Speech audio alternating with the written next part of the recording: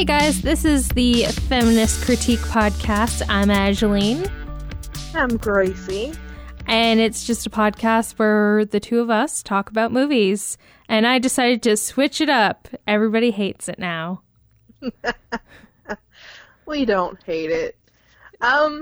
First of all, it's Oscar month. The Oscars were last night. Yes. And, yes, they were. Shape of Water won Best Picture. Which I was really happy about because not only is Guillermo, how do you say his name? Guillermo del Toro. Sorry, I can't say his name, but I love his movies. All of the ones that he's made have been amazing. From Pacific Rim to Crimson Peak to Pan's Labyrinth, both of the Hellboys. Like, these are some of my favorite movies. He's really good at very visually stunning movies. And this movie was no different. Gracie has not watched it yet, but I decided to watch it, and I really liked it. I heard there was fish sex. Okay, fuck off. Oh, come on. It was just a joke. Oh, it was just a joke. As if this is the first time the story of, like, Beauty and the Beast, like, having a love story. Like, it's a tale as old as motherfucking time. You know what? If Belle had had sex with the Beast, it would have been buffalo sex, okay? So, like... I wonder what sound the Beast makes. Wasn't this Guillermo del Toro's like love letter to the creature from the Black Lagoon? Because he like really loves those movies. Yeah, I think it was. I think that's what I read. Yeah. In all honesty, I also read an article about fish sex. So the movie was really good, and also for me, it kind of holds a little bit of a special place in my heart, too. And that is because a good chunk of the film was filmed in Hamilton, Ontario, which is my hometown, right? So there's parts where I'm, like, watching it, and I'm like, that's the Burlington Bridge. That's City Hall. That's, downtown Hamilton. That's... So, for me, it was like... I also saw a video where they said that it was exactly like Splash. Oh my god. I think you just need to watch the I'm just shitting on you to be a terrible friend. You're fucking the worst. I hate you. Nobody likes you, Gracie. Okay? Okay, well, since we did Get Out and it came out Sunday, I guess we should mention that Jordan Peele actually won Best Original Screenplay. Mm-hmm. He's the first black man to ever do so. Yeah, and the first black man to have a movie that was nominated that was not about civil rights or slavery or what was the other one that you said? The Inner City. Yeah. So, yeah. Also, original screenplay, there's only been 3 black people that have ever been nominated, so. Oh. Yeah, Oscar's so white. Yeah. Yeah, and Frances McDormand won Best Actress for 3 Billboards Outside of Ebbing, Missouri. I can only ever see her as Miss Clavel from the Madeline movie. Mm-hmm. And I feel terrible about that. It's a good movie, though. Alright, so it's Oscar month, and today we are going to be talking all about Eve. I never saw this movie. But I insisted. Ew. Ew. What? That's what I was. Aisling. For shame. That's almost as bad as your intersexuality. Okay. Instead of intersectionality. I mean, there's nothing wrong with being intersexual. It's just that you have a terrible way with your words. I didn't mean to, okay? Anyways, I insisted that we do this movie, which is all about Eve. And the reason for that is this movie won in 1950, and it's incredibly feminist of a movie. Definitely for its era. I'll say that much. Yeah, that's for fucking sure. 1950? Are you kidding me? And it won Best Picture at the Oscars? Crazy. Oh, also the first film to have four women nominated for a Best Actress or Best Supporting Actress. But would you think that one of them won? Not one single fucking one won. You know who won? Best Supporting Actor. Figures. Yeah. Like, all right. Really, bitch? The only woman in this whole thing that did, like, win something Oscar-wise was actually Edith Head, who was costume design, and she's infamous when it comes to costume design of the golden era of Hollywood. Well, to give you some more little Oscar stuff, this movie shares the record for most nominations for Oscars at 14, and it shares it with Titanic and La La Land. And I will say right now, I don't think Titanic has stood the test of time, and I did not like La La Land. So I didn't watch La La Land, honestly. I didn't like it. I had no interest to watch it. I mean, I watched it because I love musicals. I didn't like it. Yeah. I didn't understand why it got all the hype. And Titanic, I loved Titanic when I was a kid. Fucking loved Titanic, right? Well, it almost... I watch it now, and it's awful. Well, I remember watching Titanic. Titanic. Okay, anyways. Yeah, I remember watching that in the theater. My dad took me to see that with my brother when I was 9. Yeah, I was 9. And it was like a big deal because, there's some titty in there, right? Mm-hmm. Draw me like one of your French girls. You see, I didn't get a lot of that shit when I was a kid, right? Draw like, me obviously, like one Cal's of a your piece French of girls. shit, but Rose, honey, you didn't know Jack. Yeah.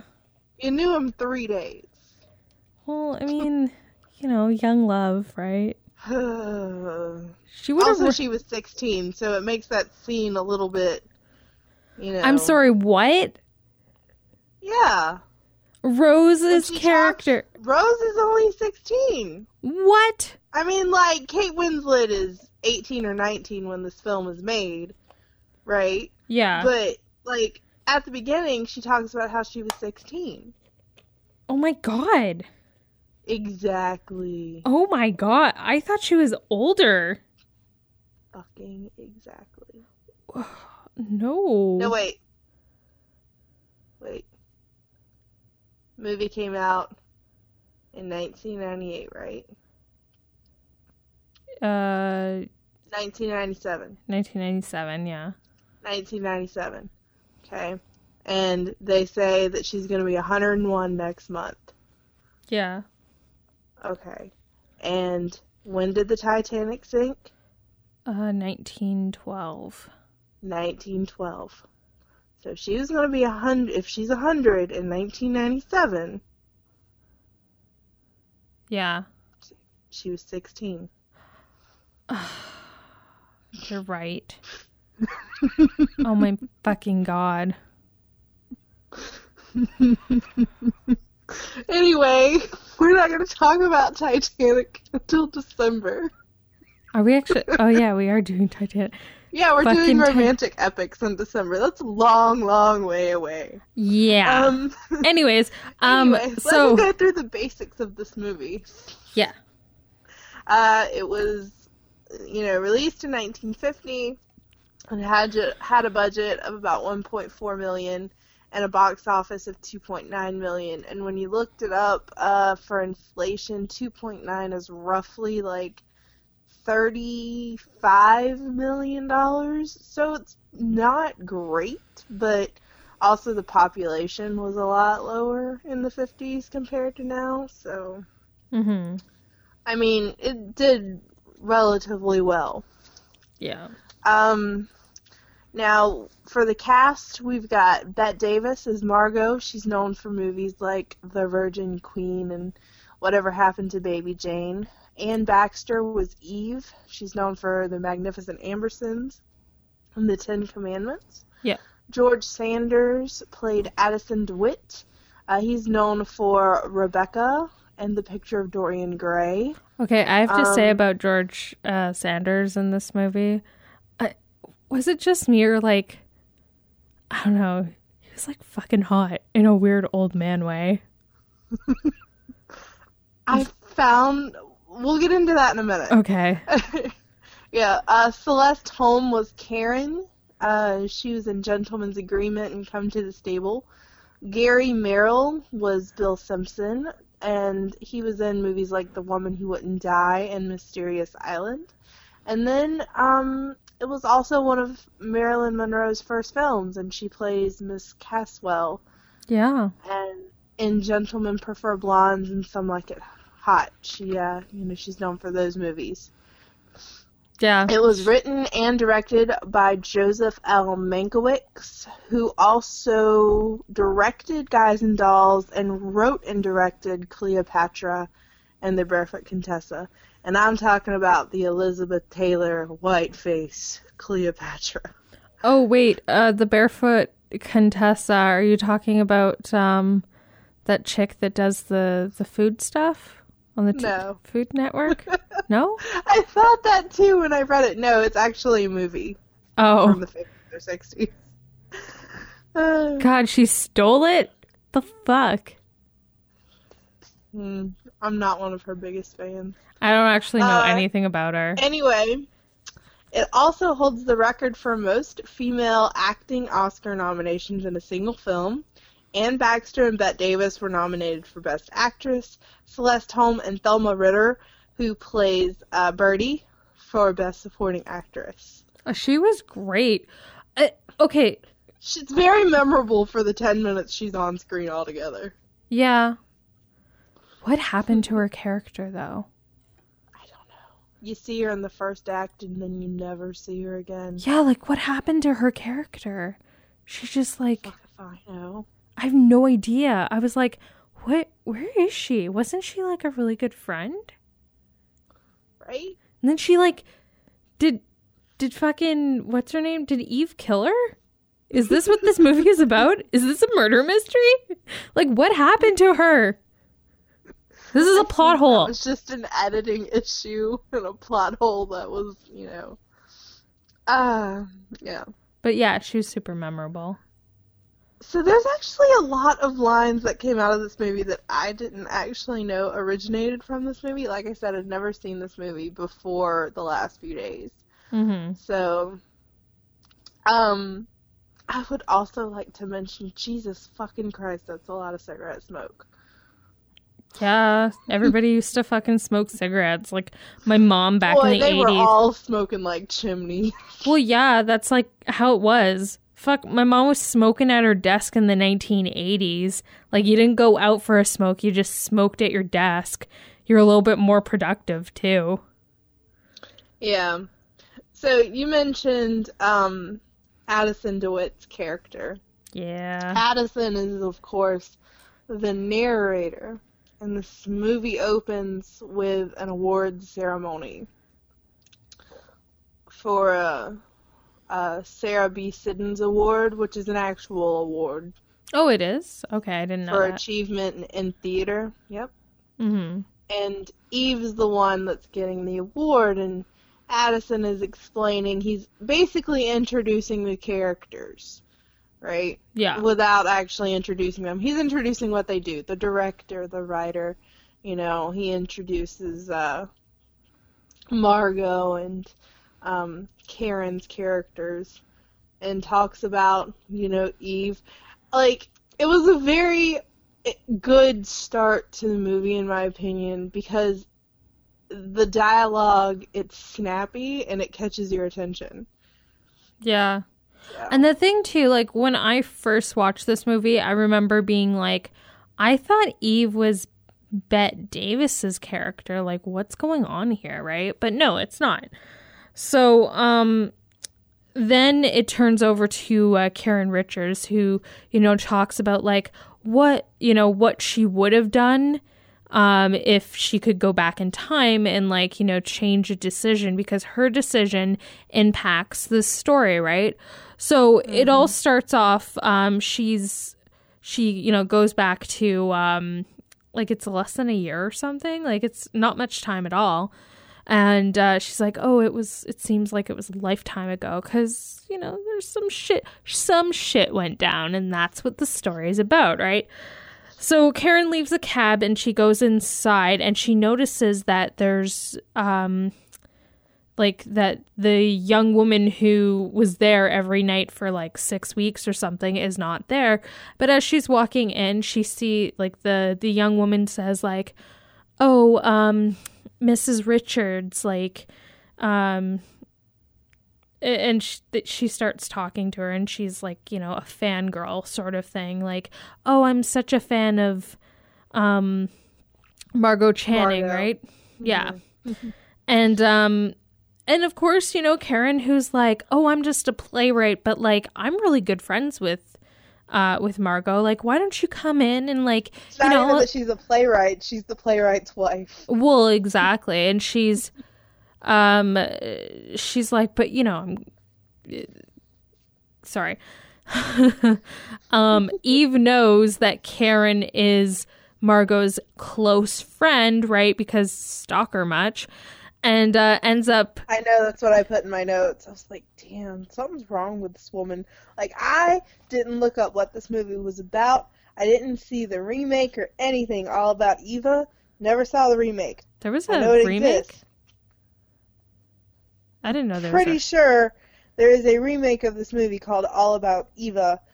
And if I'm not mistaken, it has Vanessa Williams in it.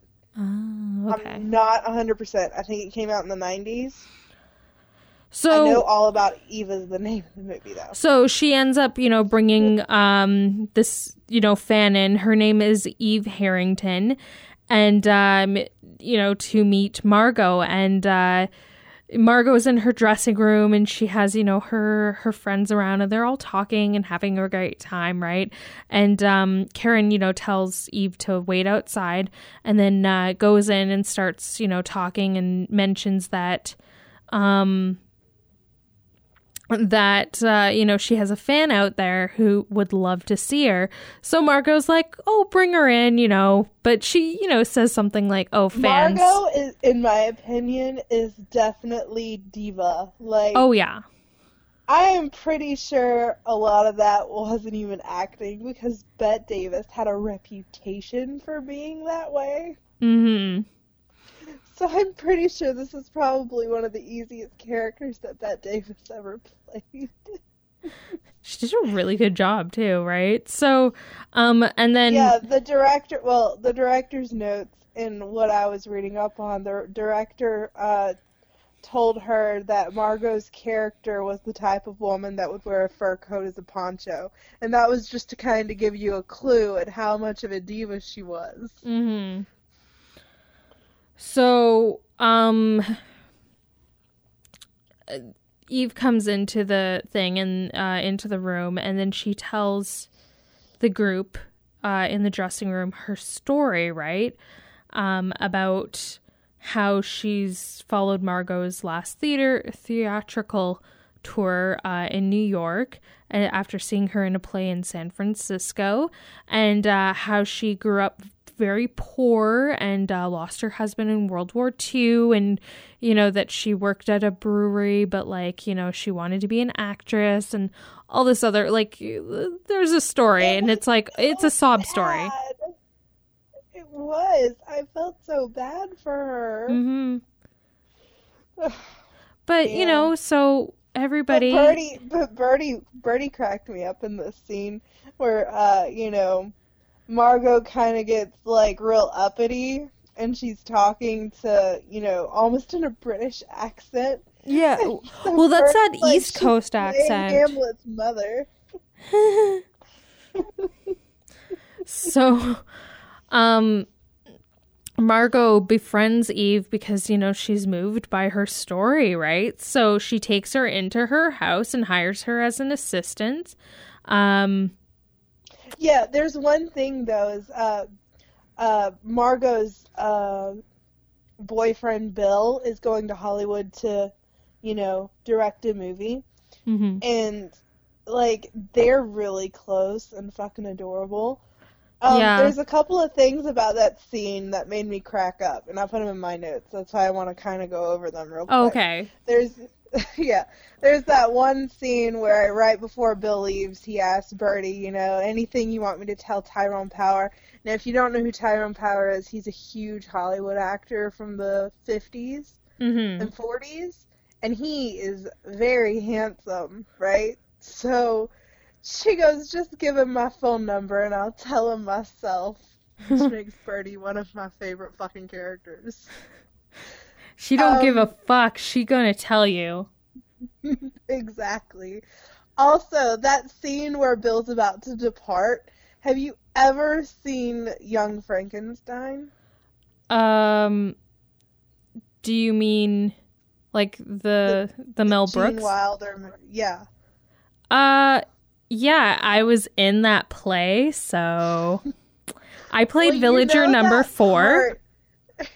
You know that part where they're at the train station and she's all dressed and she's like, taffeta, darling, taffeta. For some reason, that scene where Margot and Bill are saying goodbye, it reminded me of that, and I have to wonder if that was some sort of inspiration for Mel Brooks. Oh, probably. Because Mel Brooks is one of those great satirists, and he draws a lot of inspiration from a lot of stuff. But, yeah. Also, they were super fucking trusting of Eve for having just met her. Like, even I wouldn't be that trusting. You know what it is? I think it was just, they saw her as, this young, naive girl who had the world, thrown at her and had a bit of a rough, life. Like, oh, here's this poor country girl who, lost her husband. Like, that's so sad. Like, let's bring her in and, like, we'll be friends with her and, like, give her a job and fuck. I mean, really, that's kind of it, right? So, this Eve, quickly, puts herself out there in Margot's life, like, being like a secretary, and both a fan. And this kind of leaves Birdie, who's, instinctively, like, dislikes Eve, feeling a little bit put out. Yeah. And, Margot, like, even realizes that Birdie's pretty, put out about her. And, one of the weird things that happens is Margot gets a phone call at midnight, which is like, well, it's technically 3 a.m. for her in midnight California time. And she didn't place the call. And so she gets a call from Bill. And then while they're on the phone, she realizes that it's Bill's birthday. Okay, first of all, Bette Davis and her co-star had some real chemistry. I loved Margot and Bill. They're fucking adorable. Yeah.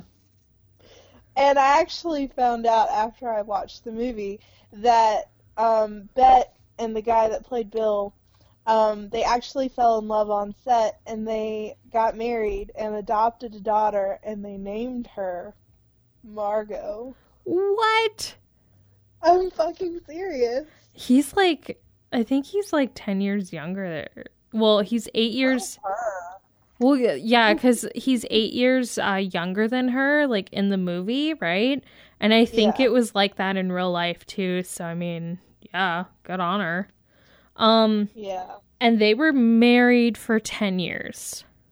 Yeah. She had like 5 or 6 marriages. Did she really? Most of them were divorces. Only one was a death. He was her last husband. Yeah. Yeah. So then what ends up happening, Oh, sorry. They throw Bill a birthday party Yeah. for when he comes home. And I will say right now, I fucking loved her dress. Wanna know why? Wanna know why? What? It had pockets. Did it really? It fucking did, man. She had 'em. She had her hands in her pockets of her dress, and I was like, she is ahead of her time. That's a damn good dress right there. Dresses are Woman only loves good if they pockets. have pockets.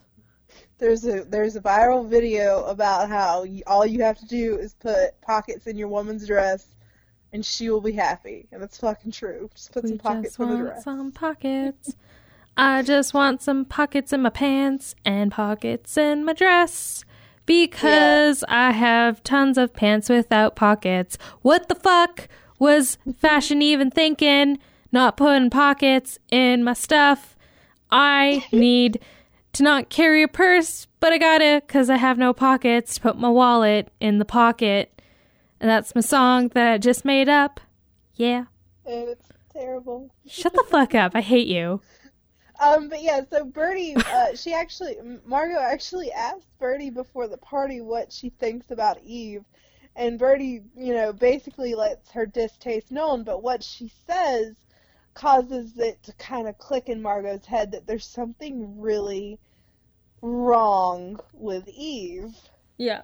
And so she's had this weighing on her mind all day, and the next thing you fucking know, it's the night of the party, and she is annoyed with the fact that she, has let Eve come into her house, and, and Eve's being a sneaky little brown noser with a hidden agenda.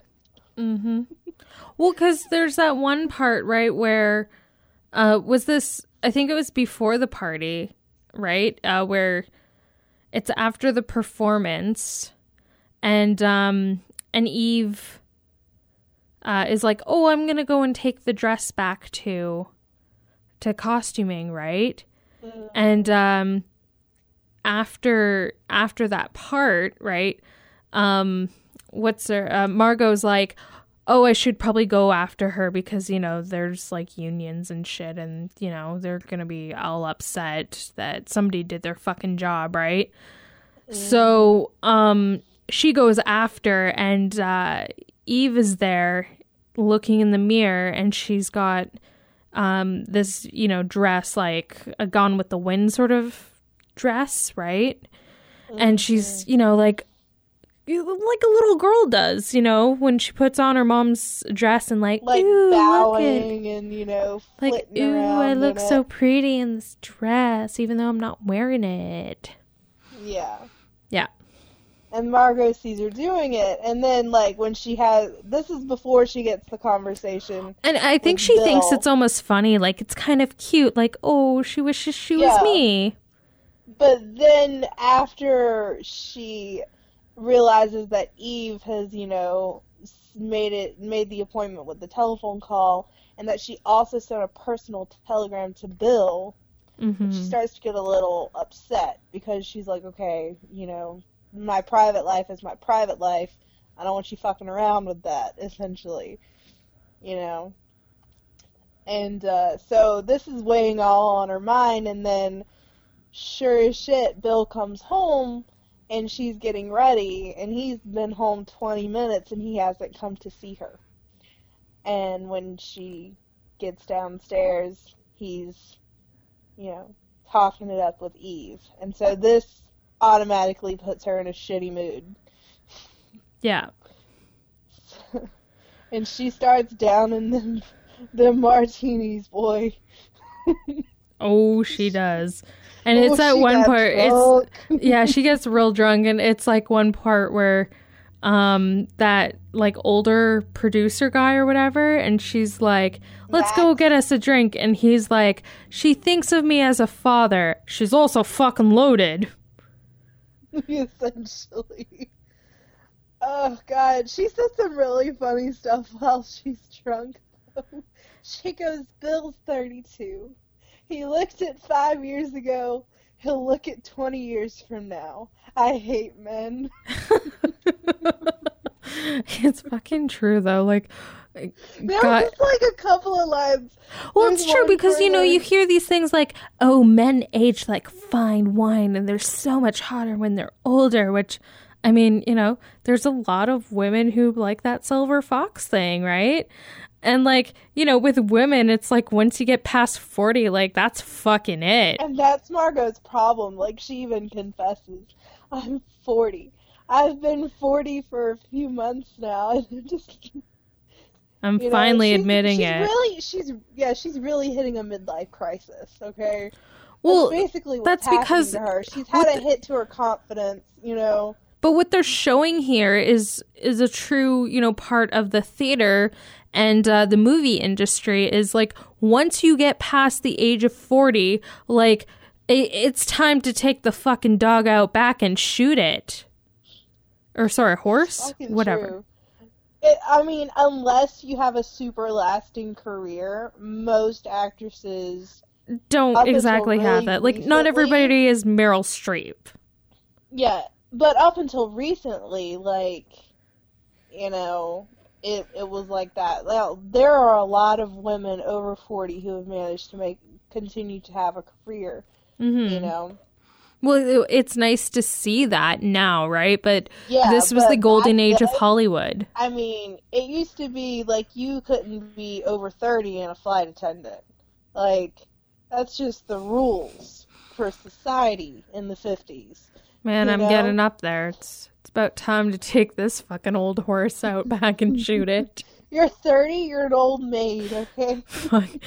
I'm also never gonna find love, so like I might as well just buy myself another cat or You're a two. spinster and a burden to your family.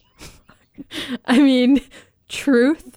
Okay, Gracie, you didn't have to fucking point it out, but like, you know, it hurts my feelings. But like, sorry, mom and dad, I'm totally a fucking burden. I'm gonna need some more money. We also meet Addison DeWitt for the first time outside of his narration, and he's got Miss Caspel on his arm. I did not like the way he was like almost pimping her out to producers and stuff. Yeah, that's what it was like to be a young actress back in the day. It was so gross. Like he's a theater critic. You Yeah. know? Well, he wants to writes help her columns. career and bang her. Yeah. And Margot hates him. Oh, God. She can't stand him. But there's almost a mutual respect between them. Mm-hmm. You know? Even though they dislike each other so much, you kind of get that vibe that, you know, I hate your fucking guts, but I respect you for what you are and what you've made of yourself. Yeah. uh, You know what? It's so weird. I think it was the accent with Addison DeWitt where I was like, yes. he was, It was even charming. in his cruelness, he was very charming. I know. Like, he was an asshole, but he was also very charming. Maybe And that's that was, why he like, won the very Oscar. conflicted. Maybe. Because he was so complex. I mean, all the characters in this are very complex, Yeah. right? So, you know, then after the party, right? Oh shoot, which part? This movie was like kind of long, but It anyways, was so like 2 hours and 15 minutes long. I do know that she and Bill had a huge fucking fight. oh yeah, they did, and And I thought they'd broken up, and I was devastated. you loved them. So what ends up happening is, Eve, you know, kind of mentions to Karen, like, oh, I'd like to be Margot's understudy. And, you know, Karen's like, well, you know, fucking hell would have to break loose before Margot, you know, doesn't go on stage sort of deal, right? So, Yeah, I know. I put in my notes. Nah, Karen, don't fucking do it. Margot's gonna end up poisoned or sick. well, exactly, right? So, what ends up happening is that Eve, it didn't like specifically say this, but I think what Eve did was take the gas out of the car. Yeah, see, what had happened was that Margot, Karen, and her husband, Richard, Mm-hmm. right? That was his name, Richard? Yeah. They went out of town for the weekend. And the car that they were in on the way to the train station, it ran out of gas.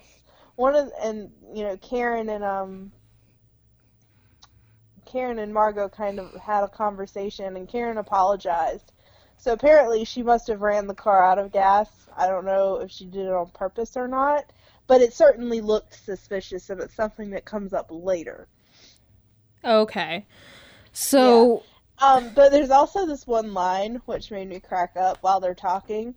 And she's like, you'd think they'd fix it so people can sit in a car and keep warm. And I'm thinking, oh, but they do in the future. Did they? Because, like, my car doesn't keep warm if it's out of gas. You also live in the middle of bumfuck northern Canada.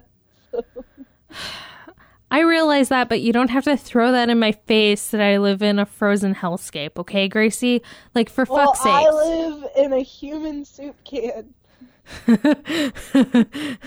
I prefer my frozen hellscape, personally, but, you know. I would rather be able to breathe and be freezing cold, okay? I don't think you'll be able to breathe. It gets so cold that, like, it makes my face hurt. It's kind of like that 1 week... Or not 1 week song. The Weekend song where it's like, I can't feel my face when I'm with you, but I love it. Except that's just what it's like in Canada. I can't feel my face because it's so motherfucking cold. Okay. So Margot misses her performance, which kind of sucks. So but suspiciously. Well... and there's also some other stuff like going on, like Margot finds out that that Eve is her understudy after she arrives late to this thing, but she kind of already knew, right? And then she has a little, shit fit over it, and then all the dudes are standing there like, why are you being such a bitch, Margot? Like, come on. Yeah, like, they treat her like she's overreacting. But she's like, not. You bitches don't understand. I don't want this woman in my life at all. And see, the suspicious thing is the night that Eve goes on stage, for some reason, there were several theater critics in the audience. That's because she invited them. Well, yeah, but, like, they all knew that. And one of them was Addison DeWitt. Mm-hmm. And see, Bill didn't go out of town because he and Margot had a fight. So Bill didn't go with them. And the night that all of those theater critics come, Eve puts the moves on Bill. And I'm thinking, holy fuck, this bitch has stole Margot's career, and now she's trying to steal her man. But Bill doesn't go for it.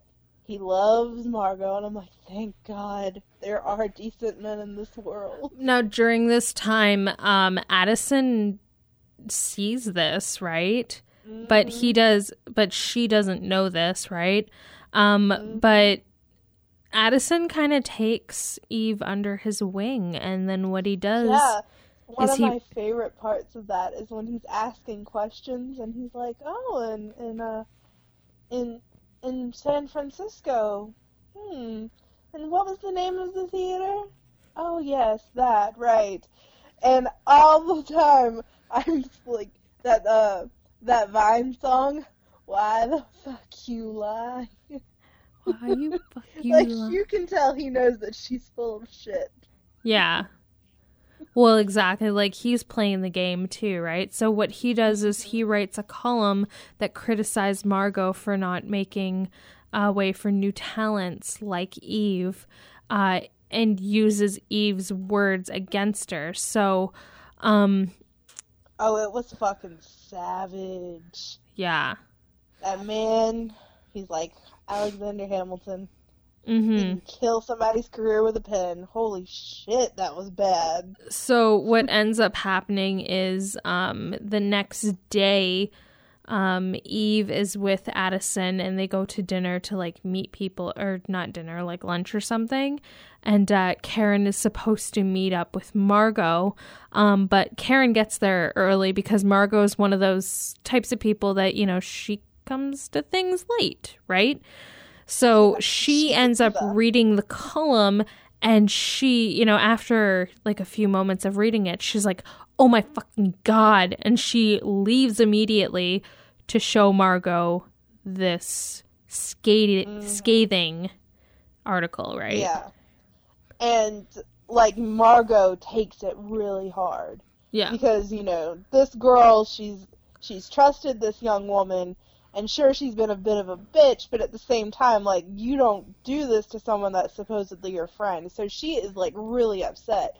And love Bill. Bill comes in and, like, just wraps her in his arms and tells her, I'm here, baby. And I'm like, yup, that's my man right there. I can already tell you. But Karen goes home and she has a conversation with her husband, and then they get into an argument about the fact that, you know, oh, Eve didn't mean it. You know, she's just a kid, okay? Eve is 24 fucking years old.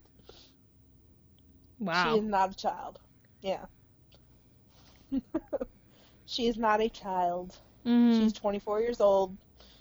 But yeah, one of the lines while Karen and her husband are fighting is he says something about her, you know, she's got a lot of cynicism since she, you know, left Radcliffe. And he goes, she tells him that cynicism you refer to is the one I acquired the moment I realized I was born different from boys. I was like, fucking true. Yeah. I mean, I was like, holy fuck, that is some radical feminism right there. This movie is really progressive. For its era, definitely. Like, that line spoke to me on a personal level. Like, because I think a lot of women have that, you know, kind of jaded cynicism. Yeah. Just because of the fact that, you know, especially back then, I mean, shit, you didn't have anything unless you were an actress, you know, or you were rich. Like, otherwise you had to get married. Yeah. So, what ends up happening is the next part is did you mention that Eve starts talking to Karen, and it's like this, you know, moment where Karen... Well, that's later on. After, you know, after everything cools down, Eve resigns, and so Margot and Bill and Richard and Karen all go out to eat at a restaurant. To celebrate. To celebrate. And Margot is like, I actually want to thank Eve for everything, because if it wasn't for all her terribleness, then we wouldn't be together now. And, you know, like, Bill proposed to her, so she's in a good place, you know? She feels a lot better. And while they're all celebrating and eating their dinner, Karen gets a note from Eve, who's at the same restaurant with DeWitt. Yeah. And it's Eve saying, hey, you know, please come talk to me, please. I'm in the bathroom. In the ladies' room. Yeah. I just need to talk. Margot says, I never let you go to the bathroom alone, darling, but I will this time. You'll have to come back and tell us all about it. So, Karen goes and she talks with Eve. And Eve plays that simpering little, you know... A little girl, like, oh, I didn't know what I was doing. He twisted my words. Exactly. But then there's that moment. All of a sudden she turns into a vicious viper. Oh, well, yeah, it really does turn, because she gets to that point where then it spins around and she's like, I want that part in Cora. I want the part of Cora or whatever. I want the main part in your husband's new play. Yeah. And she's like, and you're going to make sure that I get it, or And else. Karen's like, no, I'm fucking not. And then Eve's like, well, I'll just say that you sabotaged, your best friend, Yeah. and that would ruin your career, but also your husband's career, because Mm-hmm. then neither of you would be trusted. Yeah. And so Karen goes back to the table, and she's really upset. And she's like, man, how am I going to bring this up with my husband? But then, as luck would have it, because Margot's getting married, Margot says, you know what? Now that I'm getting married, I don't have to act. I don't have to fill my, the void in my life with a performance every night, because I'll have a husband to go home to. And I'll be happy and content with that. And then Karen starts busting out laughing. Yeah. Because she's like, thank fucking God I don't have to betray my best friend. Whew. Yeah, so then what ends up happening is Eve is cast as Cora, and I'm sorry. a I girl. didn't mean to do that. Oh, I meant to. There was this one part where DeWitt, they see, at the dinner, Bill and Margot see DeWitt, and DeWitt raises his glass to Bill and Margot, and then Margot takes like a carrot and sticks it up. It's a carrot or a piece of celery, and then bites it. And all I could think was like, that must be a suck-a-dick metaphor. Because then Bill does it too. But like, you could tell it was almost like she was raising her middle finger, but then biting off the, piece of vegetable almost as if to say, I'll cut your dick off. That's the Oh my vibe I God. got anyway. So the next part is that Eve is cast as Cora, and they're doing an out-of-town premiere in New Haven, Connecticut, which is like a hop, skip, and a, toss, whatever. It's really close to New York, but it's like out of town, and that's how they open up plays. They do it in out of town, and then they head over to New York, right? So while Eve is in the hotel, she gets a visit from Addison DeWitt and, mentions her next plan. And this is after a few weeks of, rehearsal and stuff, right? And we also missed the part where Eve gets her neighbor to call, Karen's husband's name is Lloyd, not Richard. Yeah. My bad. Yeah, their last name is Richards, I think. That's what it is. Lloyd Richards. Okay. Sorry. Anyway, you keep cutting me off, okay? Well, I'm trying. You forgot that part. Okay. Yeah, the part where she has her neighbor call up and she's like, oh, Eve's so upset and she really needs you. And then Lloyd goes to Eve's aid, and all I could think was, is Eve having an affair with him? Yeah, and then there's also the part where, Karen is in bed and she's like, my husband doesn't like me as much as, he used to. Like, the love is kind of going cold or whatever, right? Mm-hmm. So Eve mentions the next part of her plan, and that is that she wants to marry Lloyd, who she claims will come to her professing his love and his eagerness to leave his wife for her.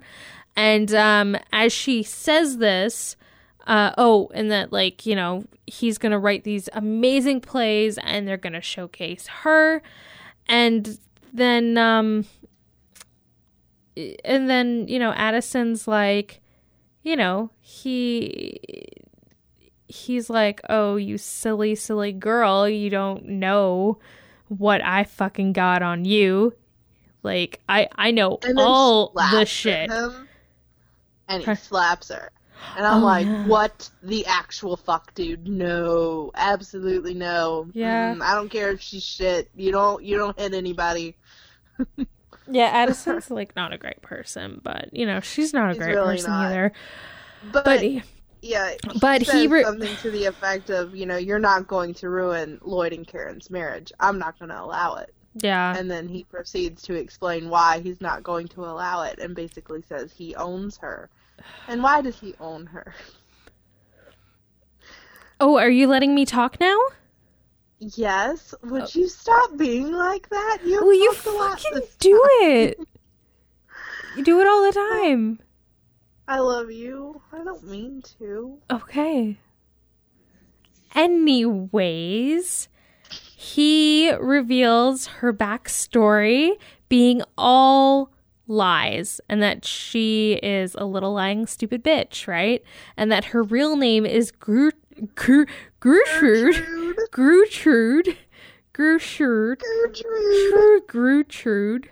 Sorry, Gertrude. It's not a sexy name. No. I don't blame her for changing it. And what's the last name? Like I don't remember. Sirlesinski. I can't say it. Whatever. And that she was never married, and she had been paid to leave her hometown after having an affair with her boss, who was a brewer in Wisconsin. Good Lord, woman. And that, and because of that, he blackmails her, saying that she will not be marrying Lloyd or anybody else. And in exchange for his silence, she now belongs to him, and they both, are made for each other because they have no love in their hearts for anybody. Yeah, I put in my notes, quote, "We are evil pieces of shit." Adam and sentiment, really. I think that was the moment where I was like, Edison's kind of sexy in a weird way. What's wrong with me? I have a problem. That's why I'm single.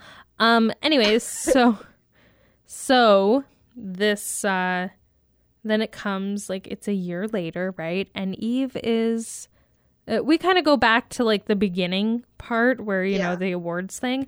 But she is a shining Broadway star. She's headed for Hollywood. Like, everything is amazing for her, or so it seems. And then at the awards banquet, she thanks Margot, Bill, Lloyd, and Karen for their for all that they do, all that they do. I thought that was interesting that she actually gave credit. Yeah, but she thanks them, and they're all staring at her like super coldly, like, fuck this bitch. She fucking the worst. So you almost ruined every single one of our lives. Pretty much. So there's going to be a party in her honor, and she decides that she's going to skip it, and she returns home alone.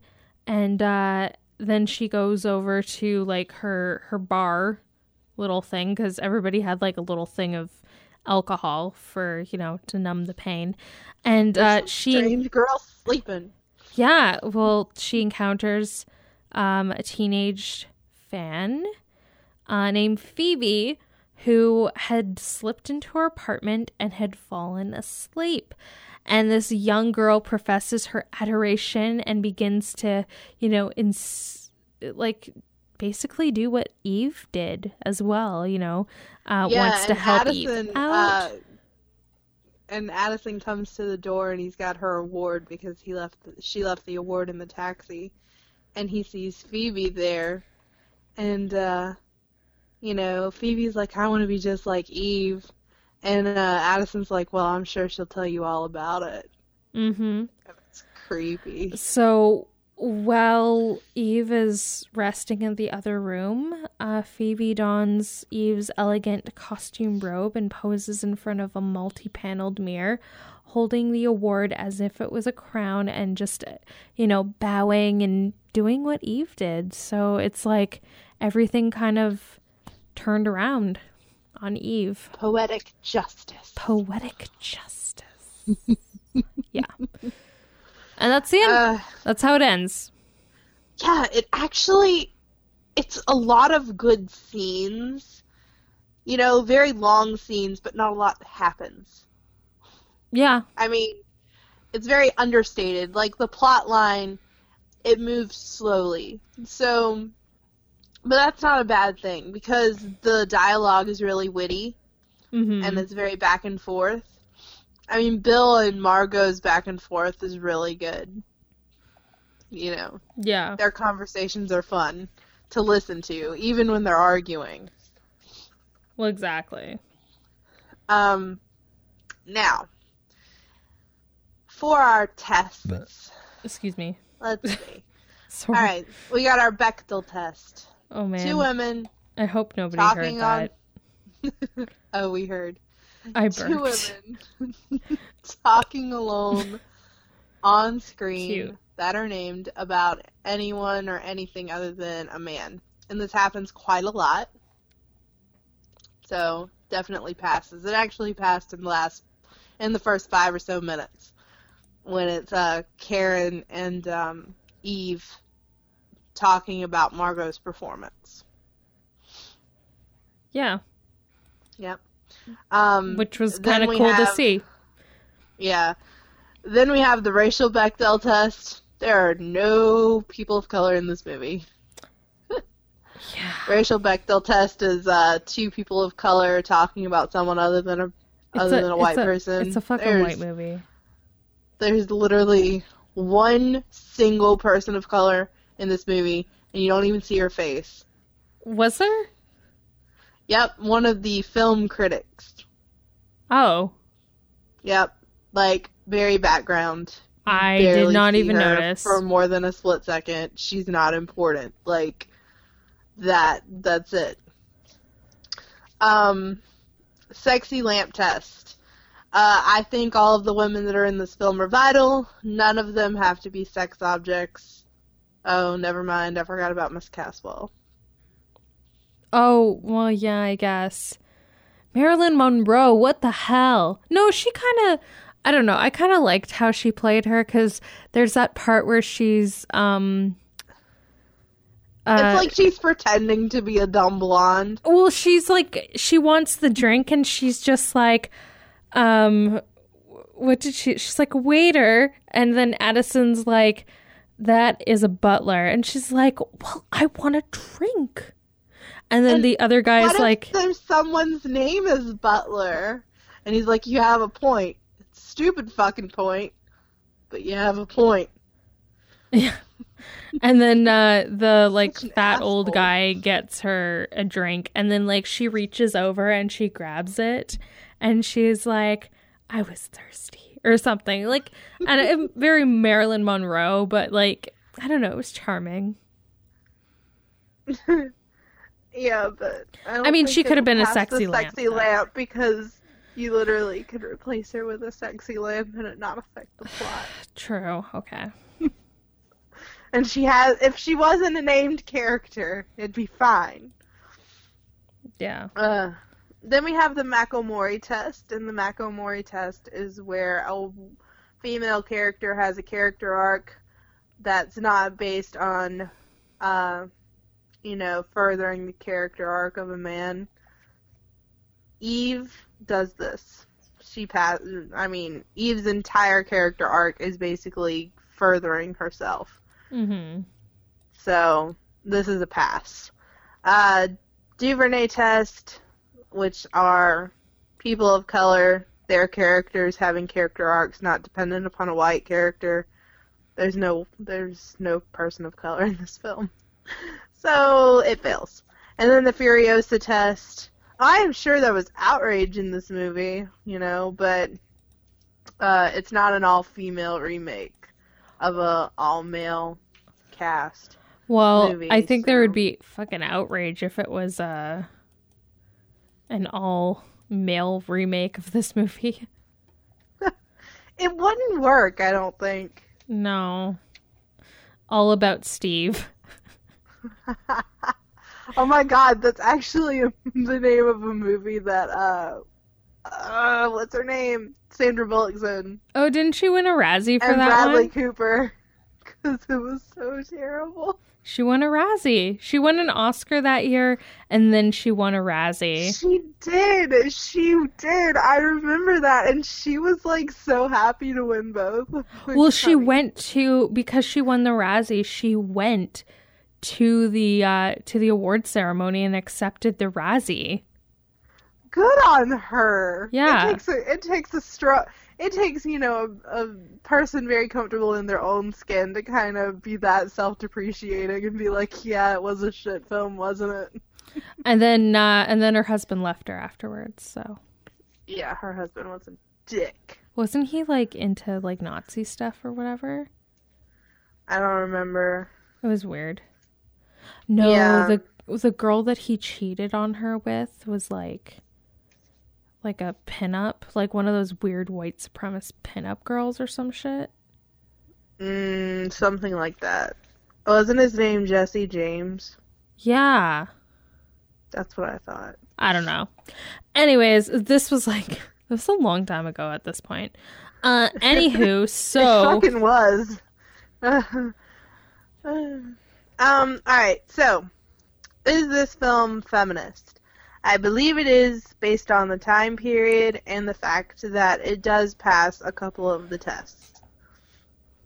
And that is a very female-centric film, even though and the male characters actually play supporting roles.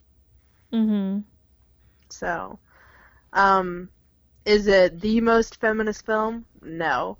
But it's definitely one of those films that kind of paved the way for better feminist films. Ooh, bless me. Ooh, bless me again. There's like a lot of film theories around this too that like somebody mentioned that this is what I'm reading on Wikipedia, but there's something to do with Eve. Apparently Eve is a lesbian and she uses her physical beauty as a weapon to break up marriages and stuff. But why would a lesbian want to break up marriages? I don't know. It's the fucking 50s. Gay people were evil. Well, according to a certain group of people, they still are. Yeah, well. Assholes. Well, it was like the Cold Wars. They called it the Lavender Scare. And no, that doesn't sound scary at all. Lavender's a very calming plant. Yeah, I know, but it's like the Lavender Scare is referred to as a witch hunt and the mass firings of homosexual people in the 1950s from the U.S. government. It was like a serious thing. And it was kind of like McCarthyism and the like second Red Scare. Yeah. See, the 1950s, everybody's like, oh, the 1950s, so wholesome, so good. But, you know, so fucking awful for people of, I don't know, of color, of different orientation that's not straight. Yeah. Women, men. It was good for white straight guys with money. Yeah. And like the nuclear family and shit like that. But like, I mean, that's why all these 1950s housewives in the 1960s were popping pills like fucking crazy, is because they were so fucking depressed with their shitty ass lives. And, you know, they popped out a few kids and it was like, oh fuck, what do I do now? Make gelatin everything. I mean, true. Make gelatin everything. Literally. Look at any cookbook dated before 1970. So fucking gelatin gross. Everything. So fucking gross. That's so funny that you mention it, because I watched The Shape of Water today, and it's based in the 1962, and like they mention gelatin because there's like one of the characters is like a painter, and he like paints something with Jell-O, and then there's one part where the woman's like, I made a green Jell-O today. Gelatin everything. Also, chicken surprise, where you cook a banana with the chicken. Ugh. I'm sorry, what? Didn't I tell you about that? No. I found a recipe in a vintage cookbook where the only surprise I know of is pickle surprise, and nobody wants to see that ever again. Pickle surprise. Pickle surprise. Like, the chicken, it was called Chicken Surprise, and it was grilled chicken and a banana that had been grilled with mustard, and then you put the grilled banana with mustard on the chicken that you had grilled, and you eat it. Well, all I have to say is, you know what pickle surprise really is? No. It's a dick. It's a dick pic. Well, An unsolicited one. Nobody wants those. Nobody wants them. Oh man, that's Snapchat every night for me. Pickle surprise. So, Aileen, we have established that this film is feminist. Is it a good movie? I liked it. I mean, it was kind of boring, but like a lot of these older movies they're pretty slow. Mm. I feel like they probably could have done a little bit more editing and tightened it up to, under 2 hours, but I do think that could have happened. Yeah. I also think it was a good movie. I wouldn't consider it the greatest movie I've ever seen, but I really like the witty dialogue. It reminded me of Casablanca a little bit with the writing and how it's very back and forth, and there's a lot of good, striking lines that actually have made it, one of the lines actually is... But, like, did people actually talk like that back then? Like, was this something that people... Like, is this what normal conversations sounded like back then? I hope so.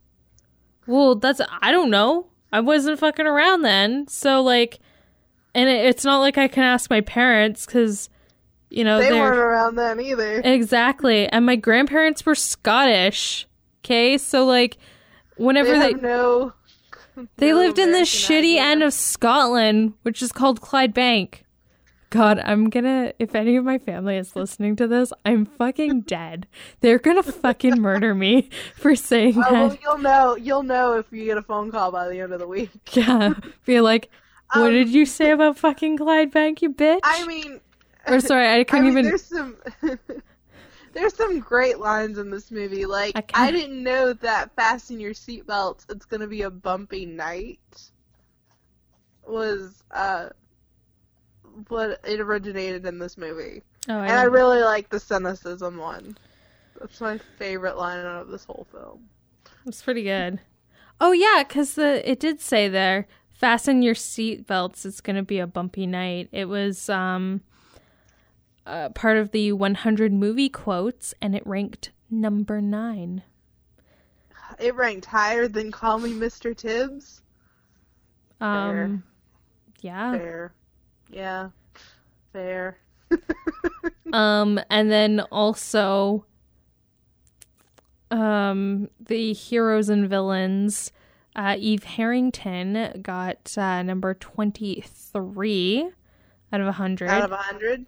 Yeah, the movie got 16 out of the movies, and then the other one, the 10th anniversary one, it got 28. So, I mean, still pretty high up there. I'll tell you what movie surprised me as number 1. Like, the number 1 greatest movie of all time.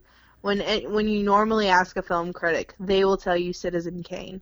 I have watched Citizen Kane. That is the most boring-ass movie I've ever seen in my life. Technically brilliant, but the movie itself is horrible. Yeah, they say Citizen Kane, Casablanca, The Godfather, Gone with the Wind, Lawrence of Arabia. I mean, those movies are okay, I guess, but like, okay. I mean, I cannot stand Citizen Kane. Now, Casablanca, I fucking love Casablanca. Oh, fuck it. It got 10-year anniversary, Citizen Kane got number 1 again. Are you fucking serious? It got number 1 again? Yeah, it was number 1, and then number 2, the 10-year anniversary, was The Godfather. 3 was Casablanca, so there was a bit of a change. Raging Bull, and then Singing in the Rain. Yeah, see, I love Casablanca. I actually love Gone with the Wind too, even as problematic as it is. Mm-hmm. Like, but the main characters are shitty. They're both anti-heroes. And I also like, well, no, I've never seen Lawrence of Arabia, so, yeah. Well, sounds like we're going to be watching that next week. I'm just kidding. We're not watching that. No, we're not. Nice. Did it win anything? What? Did it win An Oscar? Oh, yeah, it did. 1963. For Best Picture? Yep. Best Picture, Best Director, Best Original Score, Best Cinematography in color, because they used to have color and black and white. Ooh, but now everything's in color, so don't exactly have that categories anymore. It's kind of like when, they had to separate Best Animated Film from Best Film. Oh, yeah, I guess, right. And then Shrek won, but then every year since it's been Disney. Fuck. Oh my god, okay, so when you say that, right, like, Best Animated Film, the year that Shrek won, which was the first year, I, like, distinctly remember watching that year, right, because they had Shrek and Donkey in the audience. They'd fucking CGI'd them into the audience and sitting there as if they were fucking there. And it was like, what the fuck? Even early 2000s CGI. And of course, at the time I was 12 years old, so I thought that was like pretty cool. But like now, like imagine seeing that shit if like cartoon motherfucking characters from the movies that were this year were pretending to be in the audience. Like, imagine the year that fucking Frozen won. Like, imagine Elsa and Anna and Kristoff and Olaf. Fucking Olaf in the fucking audience doing a dance because he fucking won. Like, fuck off. No. Like, what the fuck? The Oscars. I didn't actually watch it because I was extremely exhausted. Oh, no, I didn't watch the Oscars last night either. I just pretend like I watched the Oscars and then say how much the Oscars were so amazing last night. Yeah. Fuck, all you have to do, honestly, people at BuzzFeed and all those other websites, they can watch the Oscars. And then the next morning, I will go online and I will read the highlights because there's a lot of fucking bullshit. There's a lot of fucking commercials. Yeah, like, I don't give a fuck about the Oscars. It's true. 1 year, 4 or 5 years ago, I did watch the Oscars, and that was the moment where I went, I really don't need to watch the Oscars. Like, I just don't. It's like a long-ass motherfucking program, and I don't need to watch the whole thing to get the gist of it. All I need to do... Not to mention, it's like, what? 3.5 hours long on average, and the first hour is dedicated to technical stuff. Oh, and it's not just that either. Like you say 3 hours for just the like actual, thing, right? But then there's like what, 2 an hour and a half, like 2 hours beforehand when everybody's on the red carpet. Like, I don't give a shit what fucking outfit they're wearing. Talk about like what actually matters. Okay, stop asking these women about what they're wearing. Nobody fucking... Well, actually, I kind of do like looking at the pretty dresses, but... Like, why do you have to do best and worst dress? Why you gotta pit women against each other, huh? Exactly. Huh? You know what? Even if you think that dress is fucking ugly, she didn't, and she looked fucking hot, and you're just jealous. Exactly. I wish I was in that fucking dress. I would have worn Whoopi Goldberg's dress last night. It was fucking ugly, but I would have worn that if I was going to the fucking Oscars. You know what? That dress is worth more than what I make in a year, so fuck off. Yeah. Exactly. It looks like my grandma's fucking rug, but still. Sorry. It was a fucking ugly dress, okay? I didn't see it. I didn't look at any of that shit. Here I am. I'm like, oh, I'm so feminist. That was a fucking ugly dress. You're allowed to have an opinion on what you think is ugly or not. It was a fucking ugly dress, okay? I don't know if I would... You know what? But Whoopi rocked it. Yeah, she did fucking rock it, okay? So, I mean, she's an Oscar winner. So, like, give the woman a break. Whatever the fuck she wants. Exactly. Anyways, we should probably end this. I don't give a fuck. We should probably end this, maybe. I don't know. We should. We're going to be doing Crash next week. Oh, are we really? Yay! I mean, ugh. I mean, Yeah, Crash is one of the infamous ones. Like, how the fuck did it win Best Picture?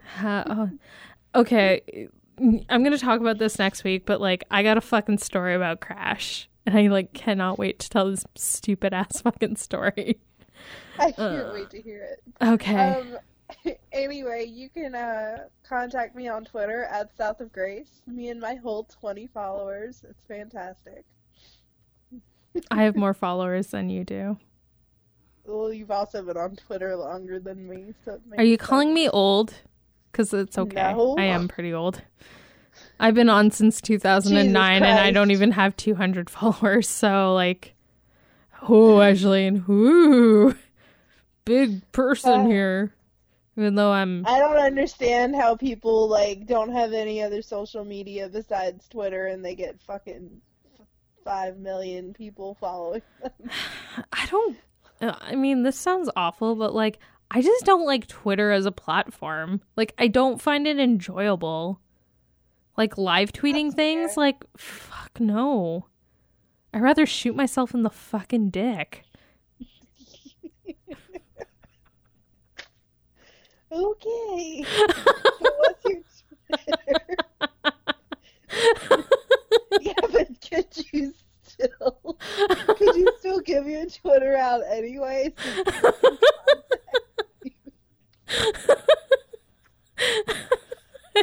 You guys don't understand. We're tired drunk. When you're so tired, you get kind of woozy and it's drunk like bedtime feeling, for and Angeline right now. giggles. I'm gonna shoot myself in the dick. Fucking so stupid. Okay, so my Twitter handle is Angeline, and then there's an S at the end. That is AISLENES. That is also the same for my Instagram, and I am Angeline Schufelt on Facebook. You can follow me there. I don't really have much things for public use, but you know, whatevs. Also my work's website is kicks.fm. Everything that I said here, though, has nothing to do with the actual website and like the company and stuff, because like I'm a person with my own opinions, and my opinions are pretty fucking shitty, and that means they are not the opinions of my employer. Yeah, better put that PSA out there. I'm just saying. I am a horrible person. What is it, like those infomercial, like the views expressed in this telecast may not be the views of the company. They aren't the fucking views of my company, because, like, I am a shitty person. From conservative city. Oh, fuck, you have no idea. I'm, like, the Yeah, most I liberal of do. Yeah, liberals. Oh, yeah, I guess, liberal in the South. Holy shit. Oh, liberal in the Bible Belt, deep South. Oh, God. But at least you got some pretty good fried food down there. And some sweet tea. I fucking love sweet tea. Fucking I couldn't live up north. You guys and your... Okay, chemistry. You can't have a cold drink and put sugar in it and expect the sugar to dissolve. That's not how it fucking works. You and your unsweet iced tea. Y'all can go fuck yourselves. We do have sweet iced tea. Mm-mm. Okay, one thing I have to say about fucking iced tea, we have like the Nestea brisk tea up there or whatever, which she thinks is disgusting. But sweet tea has way too much fucking sugar in it, okay?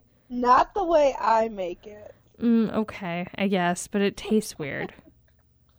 Okay, like, I will never get over the fact that every time I go into the States and I ask for an iced tea, I get a fucking cold cup of fucking tea. Like, just no sugar. And it's like, oh, wait, I have to ask for fucking sweet tea? Like, I just want a Nestea. That's what it's like in Canada. If I want an iced tea, I get a fucking Nestea. If I go to fucking McDonald's, that's what you get. You get iced tea with fucking sugar already put into it. I'm so sick of the States. You're the worst. That's why your government is failing. Sweet tea. Get your iced tea shit together. God. Anyways, I guess we'll just see you next week.